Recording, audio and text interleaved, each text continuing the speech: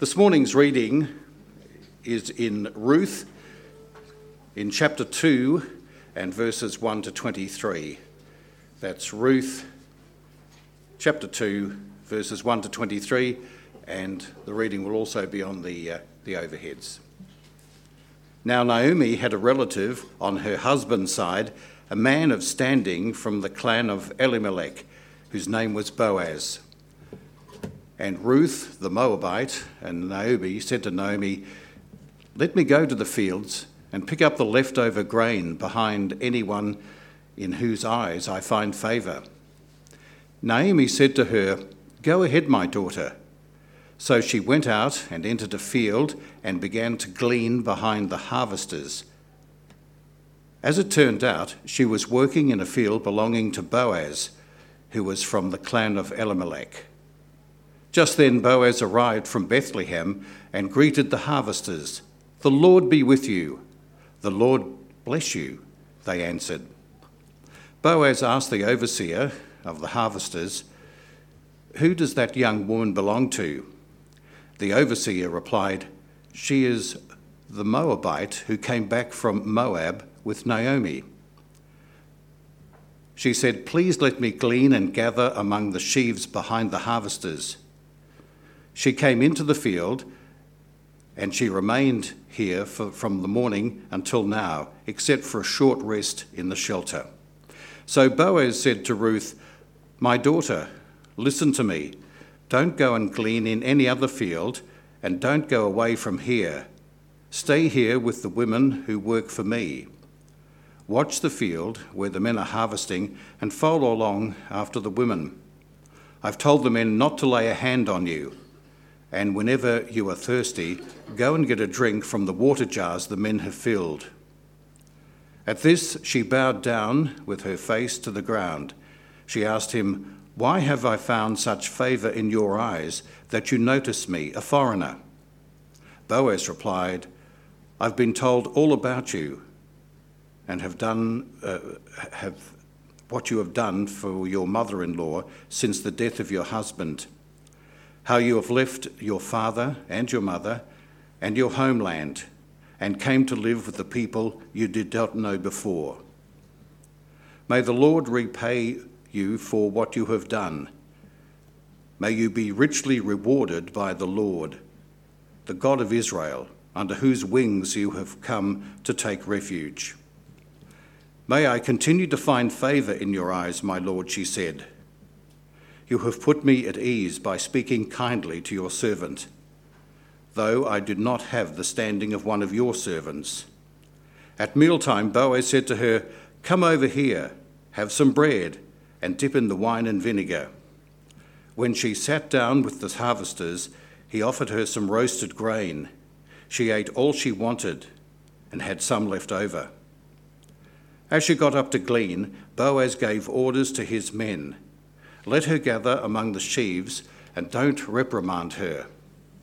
Even pull out some stalks for her from the bundles and leave them for her to pick up, and don't rebuke her."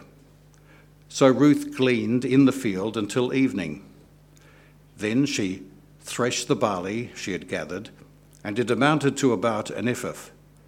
She carried it back to the town, and her mother-in-law saw how much she had gathered. Ruth also brought out and gave her what she had left over after she had eaten enough. Her mother-in-law asked her, "Where did you glean today? Where did you work? Blessed be the man who took notice of you." Then Ruth told her mother-in-law about the one at whose place she'd been working. "The name of the man I worked with today is Boaz," she said. "The Lord bless him," Naomi said to her daughter-in-law. "He has not stopped showing his kindness to the living and the dead," she added. "That man is our close relative. He is one of our guardian redeemers." Then Ruth the Moabite said, "He even said to me, 'Stay with my workers until they finish harvesting all the grain.'" Naomi said to Ruth, her daughter-in-law, "It will be good for you, my daughter, to go with the women who work for him, because in someone else's field you might be harmed." So Ruth stayed close to the women of Boaz to glean until the barley and the wheat harvests were finished, and she lived with her mother-in-law.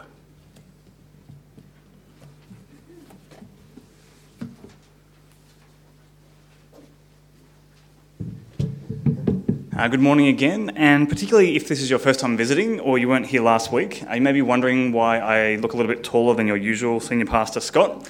My name's James, as you heard earlier, and I'm one of the staff workers who works with evangelical students, and it's a privilege and a pleasure to be here today with you this morning. Last week we looked at Colossians, and today we're going to be looking at the first of a two-part series on Ruth. We're not going to be able to cover the whole book, but hopefully we can spend a little bit of time seeing some of the key features of the good news in this old, ancient story from the Old Testament. Thank you for those of you who did pray last week for our commencement camp. We usually go away at the start of the year with the university students to help them think about what it means to live with Jesus as King on campus. And in God's kindness, we had over 100 students come away for 3 days to think about these things. Your own Bianca Venner did a great job of emceeing that, and we were really excited about the 45 new first-year students who are really excited to join us on campus and be Jesus' ambassadors in the university space. So please keep praying for us. Please keep encouraging university students you do know to get involved with ES. It's a life-changing experience for many university students as they come out of high school and begin to think about what it means for them to live as Christians, as adults. So please keep praying for us. Please keep encouraging people to get involved. But I'm going to pray now as we come to God's word from Ruth chapter 2. So let's pray. Father, we thank you that your word is good news. And today, as we come to Ruth, there is good news for all of us. News about how you take those who are empty and you fill them up with good things. Father, many of us may be feeling tired and weary. Many of us may be feeling like you've been harsh towards us and that our lives are empty in some sense. But we thank you that in Jesus, our cup overflows. You have filled us up with your love. And Father, we pray that as we read through Ruth this morning, that we might see your goodness displayed then and now, and most primarily in the Lord Jesus Christ. And for his sake we pray. Amen. I want to ask you this morning, what is it that you are searching for in life? Is it success? Are you searching for meaning in life? Are you searching for that special someone?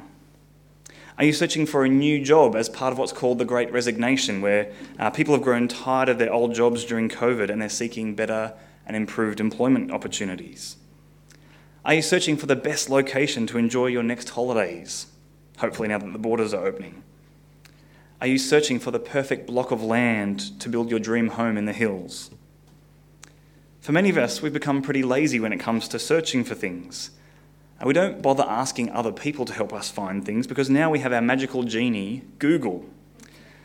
Google and Siri and Alexa and all those other digital assistant friends can do all the searching for us while offering us nice curated product placements and ads alongside our search results in 0.59 seconds.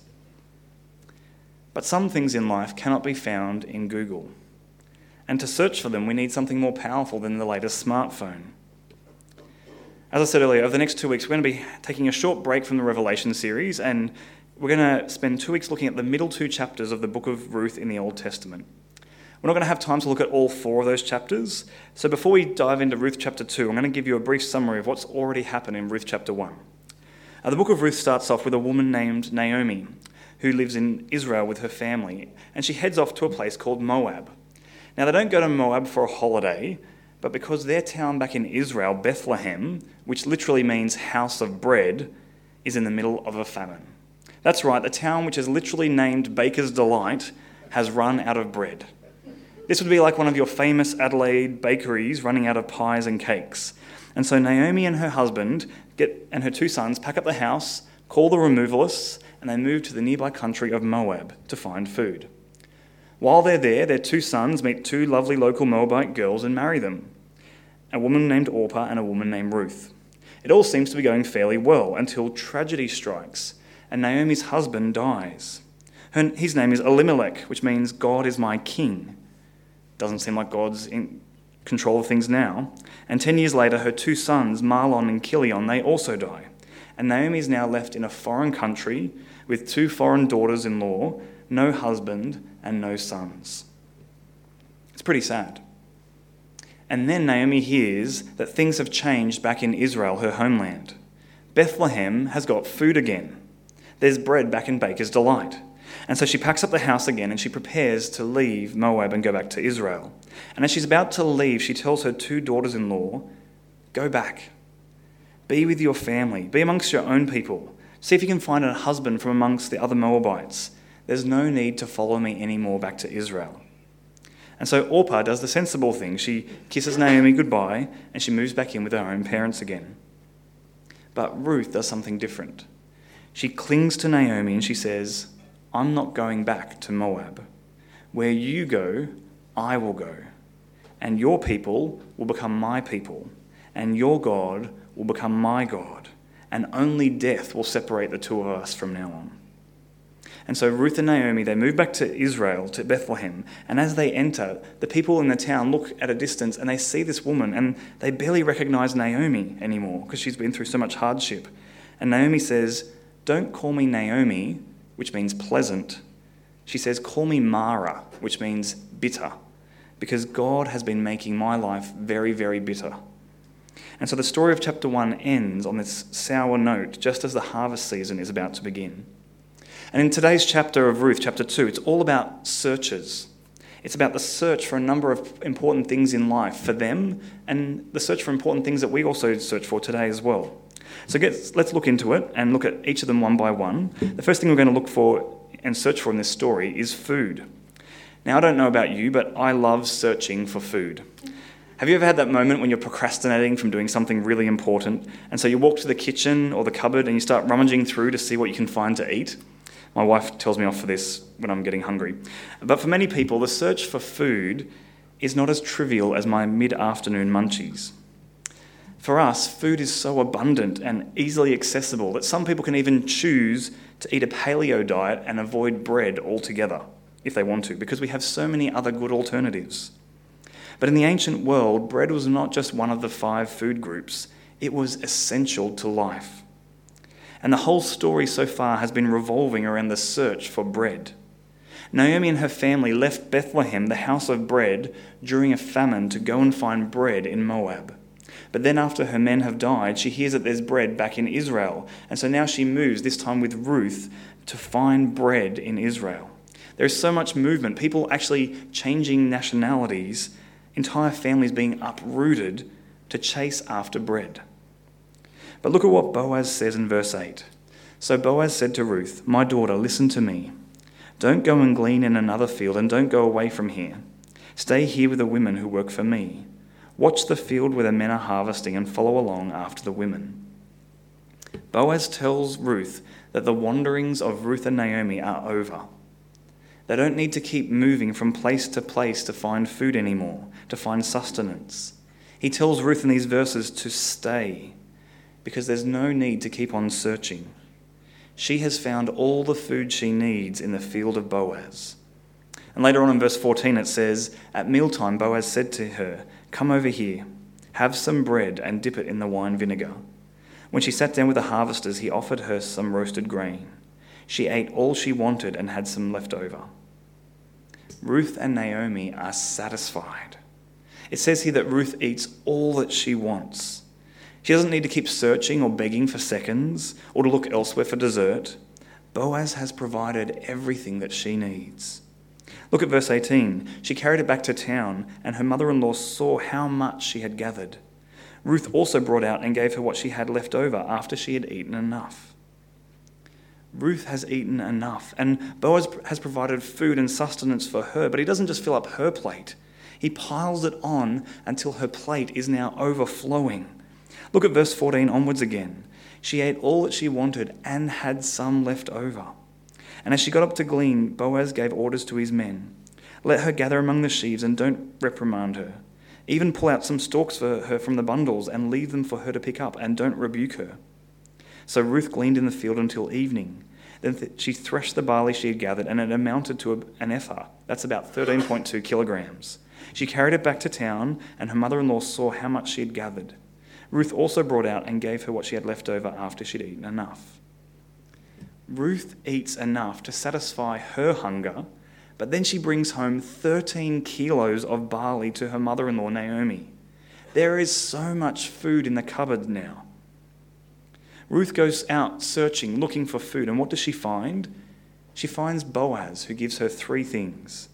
He puts an end to the search for her food and sustenance. He satisfies her need for food with bread.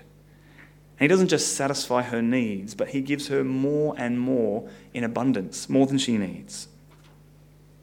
And over 1,000 years later, another man from Bethlehem did exactly the same thing. His name was Jesus. In John chapter 6, Jesus is being followed by a great crowd of people, and he miraculously feeds them with 5 small barley loaves, and 2 fish. And Jesus doesn't just feed them with a tiny morsel of bread. He satisfies them so that they eat as much as they wanted. It says, Jesus then took the loaves, gave thanks, and distributed to those who were seated as much as they wanted. He did the same with the fish. And when they gathered up all enough to eat, he said to his disciples, gather the pieces that are left over. Let nothing be wasted. So they gathered them and filled 12 baskets with the pieces of the 5 barley loaves left over by those who had eaten. Jesus then goes on to declare, I am the bread of life. Whoever comes to me will never go hungry, and whoever believes in me will never be thirsty. Jesus is the bread from Bethlehem. He doesn't just give out the food that gives us life. He is our bread of life. And in Jesus, our never-ending search for life has come to an end.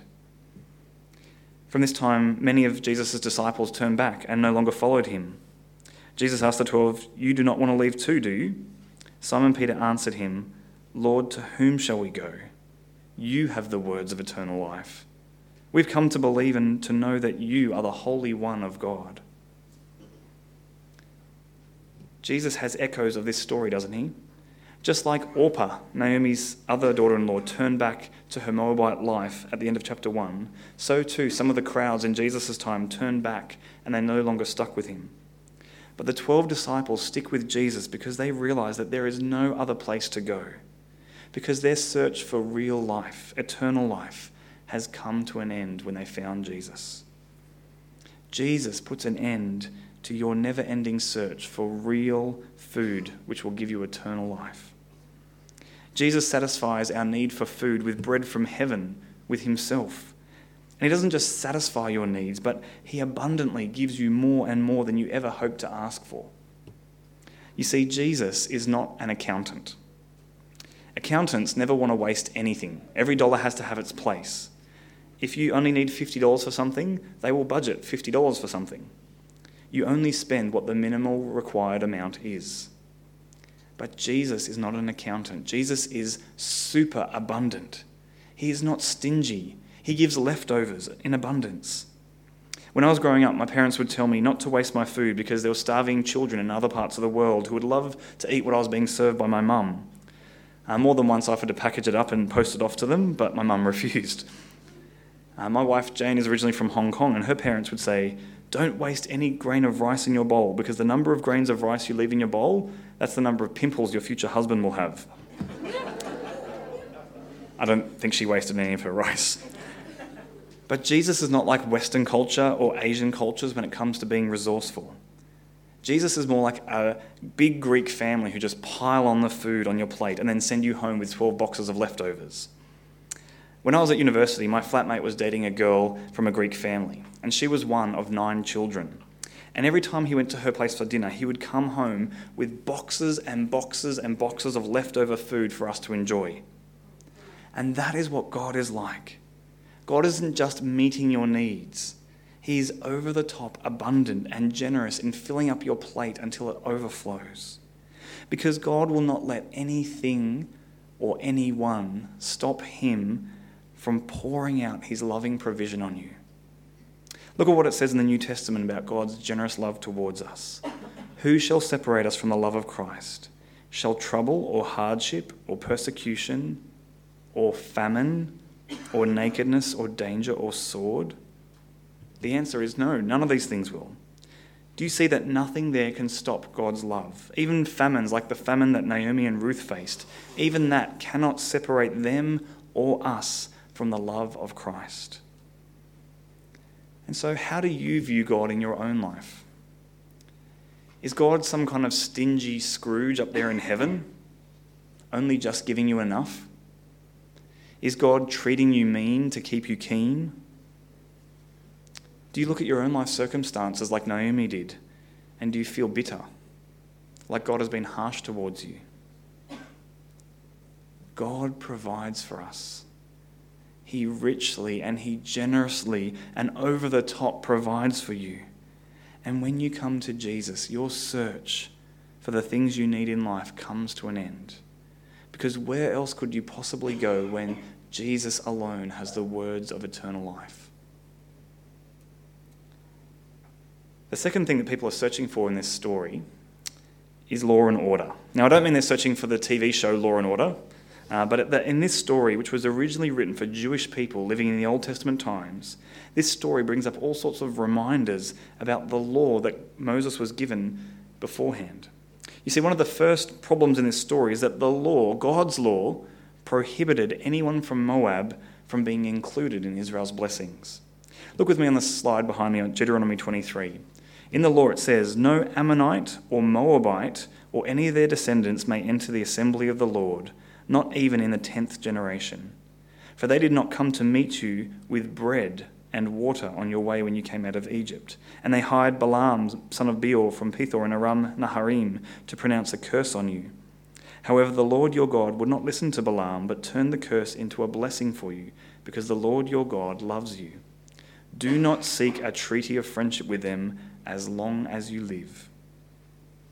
Wow, these are harsh words, aren't they? God is saying that the Israelites can never, ever be friends with the Moabites as long as they live. What is with that? Well, the key to understanding this law is right there in verse 4 on the screen. Because the Moabites did not come and meet the Israelites with bread. Do you see this bread theme coming up again? Or water when they came out of Egypt in the Exodus. You see, the Moabites were descended from Lot, Abraham's nephew. And Abraham was the father of Israel, the nation. And so in a way, the Moabites were cousins or distant relatives of the Israelites. And how should families treat one another? Well, they should care for each other, right? They should help one another out when they're in a hard time. And so as the Israelites escaped from slavery in Egypt and they're going out into the desert, they should have expected their distant cousins, the Moabites, to help them. But instead, what did the Moabites do? They hired an evil prophet named Balaam, who had a weird encounter with a talking donkey, to go and curse the Israelites and to harm them. And so Israel's distant relatives, the Moabites, had sought to harm them. And God had promised Abraham that anyone who cursed Abraham would be cursed back in return. And so that is why Moab as a nation was banned and cut off from the blessings of Israel. But even worse than this, romantic relationships with the Moabites had led Israel away from worshipping the one true living God. Look with me at Numbers 25 on the screen. While Israel was staying in Shittim, the men began to indulge in sexual immorality with the Moabite women, who invited them to the sacrifices of their gods. The people ate the sacrificial meal and bowed down before these gods. So Israel yoked themselves to the Baal of Peor, and the Lord's anger burned against them. Time and time again, Moab was bad news for Israel. They cursed them and were hostile to them. And even when they were friendly to them, they turned Israel away from worshipping Yahweh, the God of Israel. And so if you're an Old Testament Jewish person and you know this bad blood, this bad history between Israel and Moab, and you're reading this story about a Moabite woman who comes into Israel, what do you think the law would ask you to do? It would seem like Boaz and Naomi should kick Ruth out and send her packing. Tell her to go back to where she came from. If you want to follow the letter of the law, that's what it seems to be saying, right? Send her back home. But the problem is that there was another law, a law about caring for the vulnerable, especially the foreigner and the widow. Look with me at Leviticus 19, verse 9. When you reap the harvest of your land, do not reap to the very edges of your field or gather the gleanings of your harvest. Do not go over your vineyard a second time or pick up the grapes that have fallen. Leave them for the poor and the foreigner. I am the Lord your God. So who is Ruth? Yes, on the one hand, she's one of those awful Moabite women, but she's also a poor person and a foreigner who Israel is supposed to care for. And so what does Boaz do? How does he seek to faithfully keep the laws of God? Well, Boaz knows that the law is not just about keeping rules.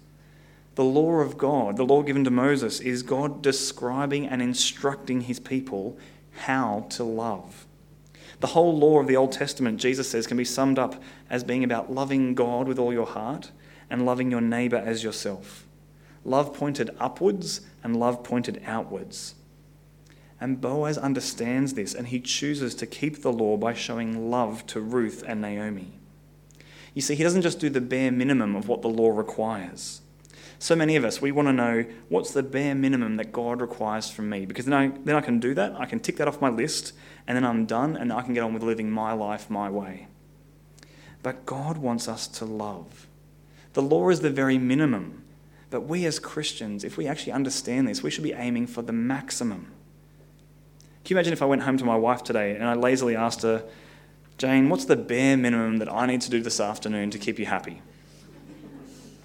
I'd probably get turfed out on the front doorstep, because that's not a relationship of love, is it?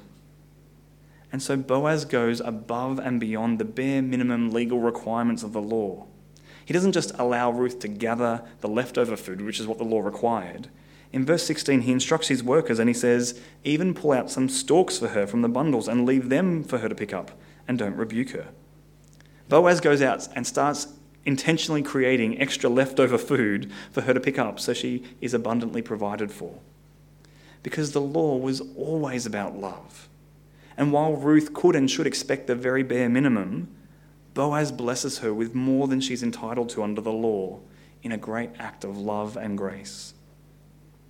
And 1,000 years later, another foreign woman in great need came to a man from Bethlehem, and she asked him for help. But there was a legal problem. It says in Mark chapter 7, Jesus left that place and went to the vicinity of Tyre, that's outside of Israel. He entered a house and did not want anyone to know it, yet he could not keep his presence secret. In fact, as soon as she heard about him, a woman whose little daughter was possessed by an impure spirit came and fell at his feet. The woman was a Greek, born in Syrian Phoenicia. She begged Jesus to drive the demon out of her daughter. First, let the little children eat all they want, he told her, for it is not right to take the children's bread and toss it to the dogs. Lord, she replied, even the dogs under the table eat the children's crumbs. Then he told her, for such a reply, you may go. The demon has left your daughter. This foreign woman, just like Ruth, recognizes that, as Jesus said, she has no right. It's not right for her to benefit from Israel's blessings. Jesus says that the blessings that he's come to bring rightly firstly belong to Israel, God's chosen people. And this woman recognizes her place as an outsider, as someone outside of God's law and outside of God's blessings. And Jesus has compassion on her in her humble pleading, and he shows love towards her. Even though, as verse 27 says, it is not technically right, it's not in keeping with the letter of the law for him to be bringing blessings to non-Jewish people. What Jesus knows is that the purpose of the law is to show us love. And in his love, Jesus fulfills the law. Just like Boaz, Jesus goes above and beyond the minimum legal requirement, and he brings life and restoration to this foreign woman and to her daughter. But what about you? Are you like the Pharisees in Jesus' time who ask, who is my neighbour, so they could delineate and minimize the smallest number of people that they have to care for? Or will you follow the example of Jesus, the Good Samaritan, the good foreigner who loves those who are different, who loves expansively and widely? The third thing Ruth is searching for in this story is refuge. In verse 12, after Boaz hears about all that Ruth has done for Naomi, he says, may the Lord repay you for what you have done. May you be richly rewarded by the Lord, the God of Israel, under whose wings you have come to take refuge. Boaz recognizes that Ruth has come not primarily to him, but to Yahweh, the God of the Israelites, looking for refuge and protection. But the question is, what does Ruth need protecting from? Isn't she a strong, independent young woman? We see hints of it in the story. In verse 9, Boaz tells Ruth, watch the field where the men are harvesting and follow along after the women. I have told the men not to lay a hand on you. Now, that just seems like common decency. not to touch the women. And in fact, one commentator says that Boaz is hereby instituting the first anti-sexual harassment policy in the workplace recorded in the Bible.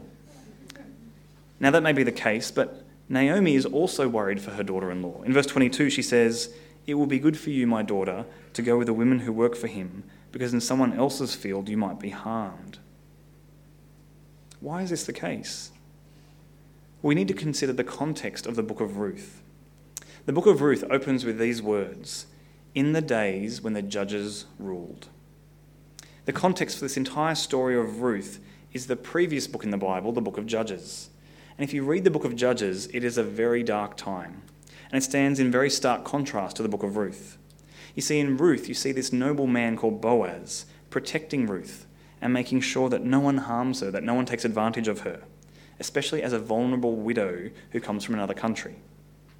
But if you read the final few chapters of Judges, you see almost the exact opposite of this story, in a story of pure evil.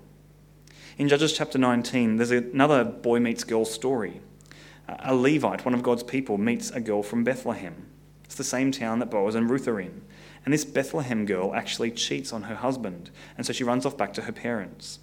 They make up and they leave the parents' place to head back to their home. And as they're heading off, it's getting pretty late. And so they stop for the night in a town called Gibeah.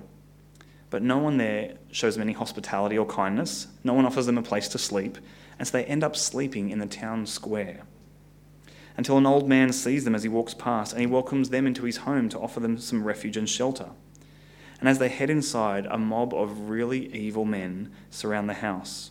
And they start banging on the door, and it says in Judges chapter 19, "Bring out the man who came to your house so we can have sex with him." The owner of the house went outside and said to them, "No, my friends, don't be so vile. Since this man is my guest, don't do this outrageous thing. Look, here is my virgin daughter and his concubine. I'll bring them out to you now, and you can use them and do to them whatever you wish. But as for this man, don't do such an outrageous thing." But the men would not listen to him. So the man took his concubine and sent her outside to them, and they raped her and abused her throughout the night. And at dawn they let her go. At daybreak the woman went back to the house where her master was staying, fell down at the door, and lay there until daylight.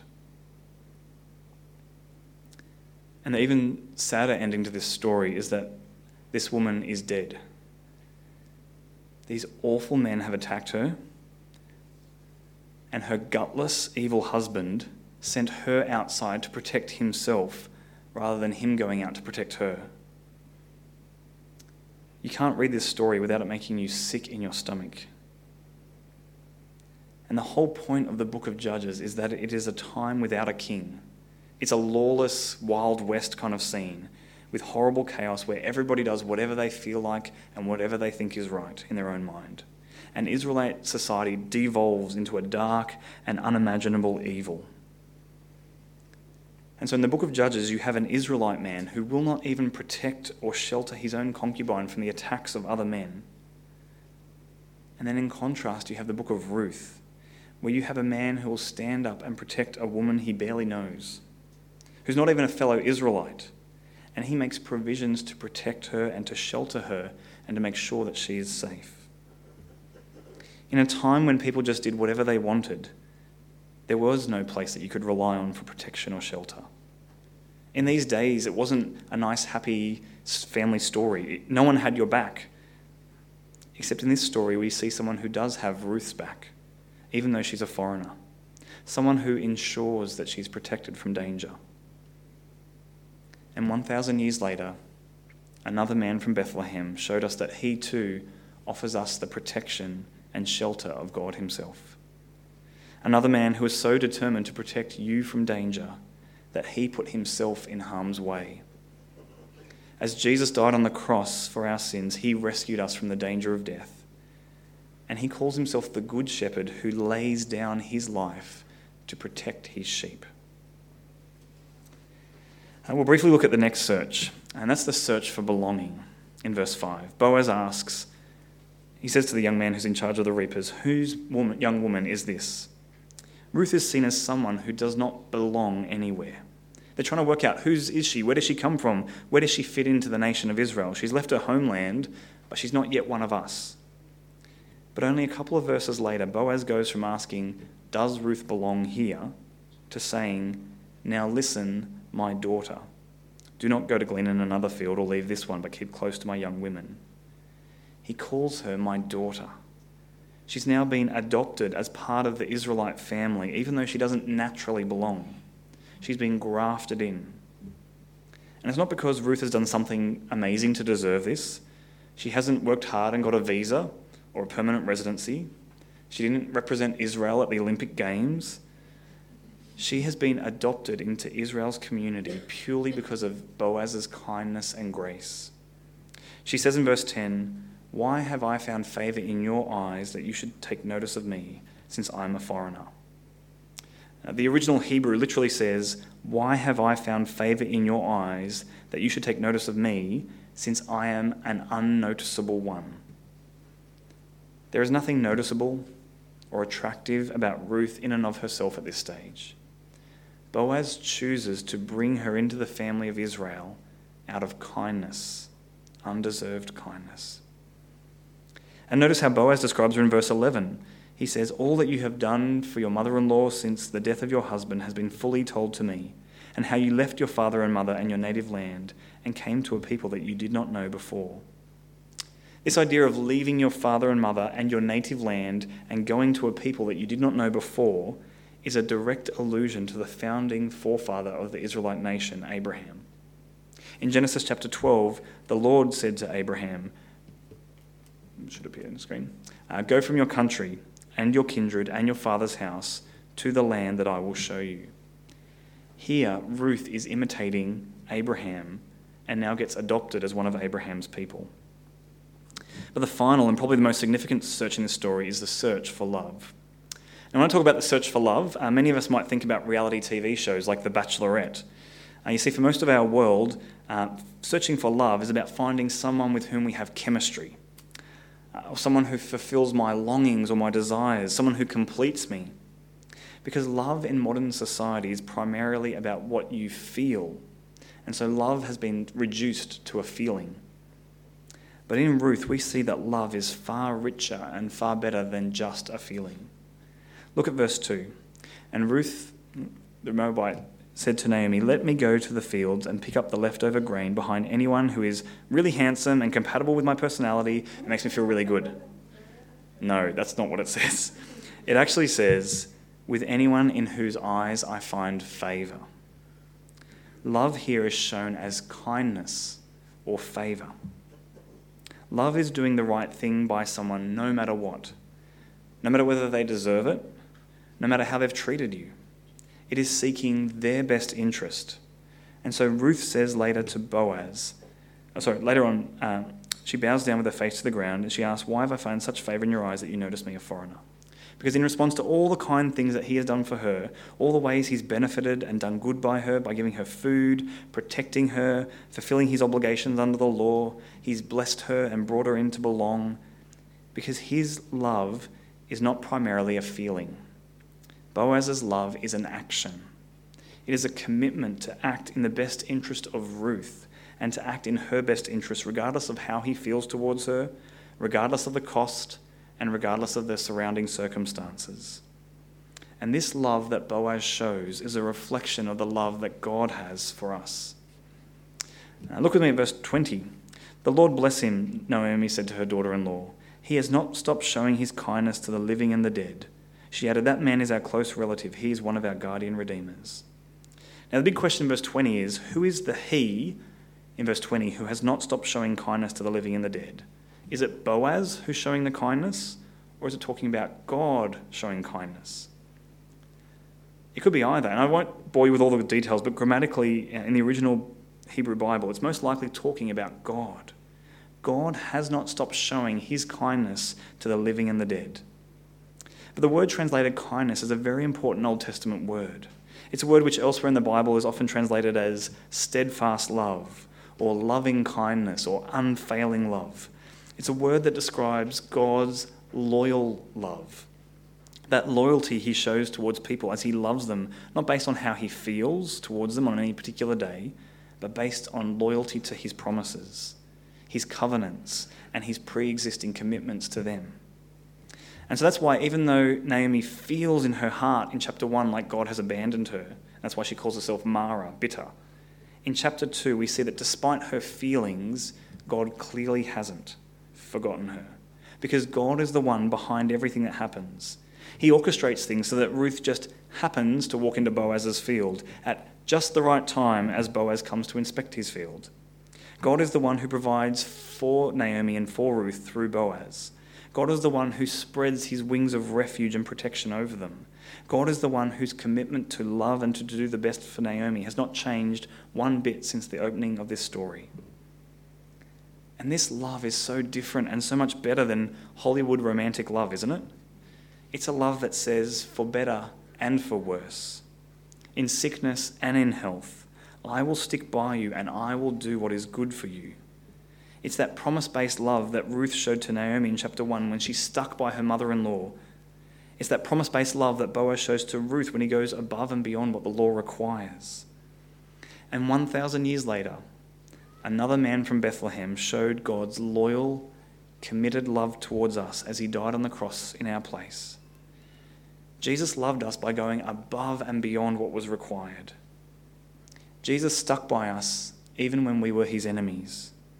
And so as Romans 8, chapter 8 tells us, for I am convinced that neither death nor life, neither angels nor demons, neither the present nor the future, nor any powers, nor heights, nor depth, nor anything else in all creation will be able to separate us from the love of God that is in Christ Jesus our Lord.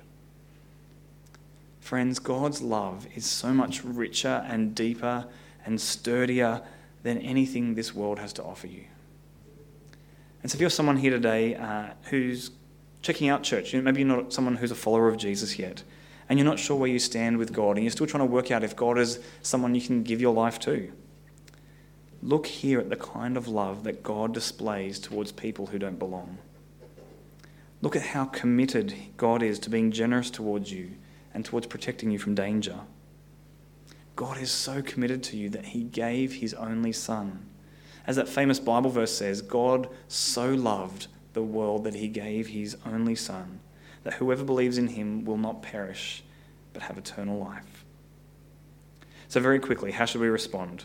Well, firstly, we could be like Ruth. In verse 10, when Ruth encounters this generous, undeserved love and kindness, what does she do? She bows down in allegiance to Boaz.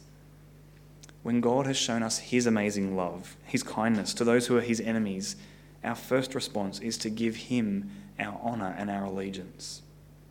We also see Ruth humble herself. She recognises that she's not entitled to Boaz's kindness. In verse 13 she says, "May I continue to find favour in your eyes, my Lord," she said. "You have put me at ease by speaking kindly to your servant, though I do not have the standing of one of your servants." She humbly recognises that she has no claims, no rights, no citizenship in Israel. Even the servants are better off than she is. She knows that she is a beggar collecting the scraps, literally. And yet she's been lavishly cared for. Is that how you see your relationship to God? As someone who had nothing, who brought nothing, and yet has been shown incredible kindness by a loving God? But interestingly, the main character in the whole book is not Ruth. Even though it's named Ruth, there's some really interesting ideas about why actually Naomi is the person who both starts the book and ends the book as a character. She's the one who actually starts chapter 2 and ends chapter 2. She's the bookends of the whole thing. And I think the reason we don't think Naomi is the main character is because, well, basically she does nothing. In chapter 1 she complained, but in chapter 2 all she does is she lets Ruth go, and then Ruth benefits from this whole story between Naomi benefits from the story between Ruth and Boaz. And in some ways, isn't that the heart of the good news of Christianity? That to be truly blessed, you don't have to do anything in the story. Jesus does all the work. He does what we as helpless humans could not do, and we benefit from his story. We benefit from God's covenant and loyal love to his promises. And finally, we have the response of Boaz, a man who reflects God's kindness and love to others. And so if you're a Christian here today, how can you also be like Boaz and reflect that love to your neighbours? Not just in the minimal way required, but in the maximal application of love. Let's pray.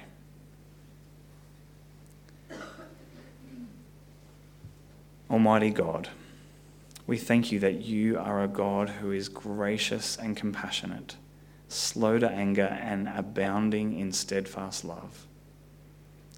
Father, as we've looked at this beautiful story from Ruth, we have seen the beauty and extravagance of your love towards Ruth and Naomi and Boaz in the past.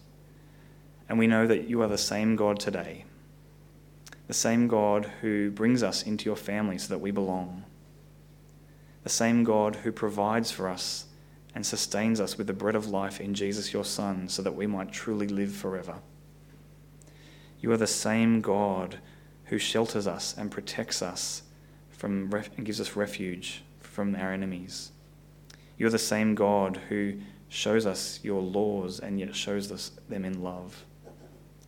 And so, Father, we pray that you would help us to recognize that we have nothing to give, nothing to offer you except our broken selves. Father, help us to be like Ruth and Naomi, who recognize our place and yet benefit from your extravagant grace and love.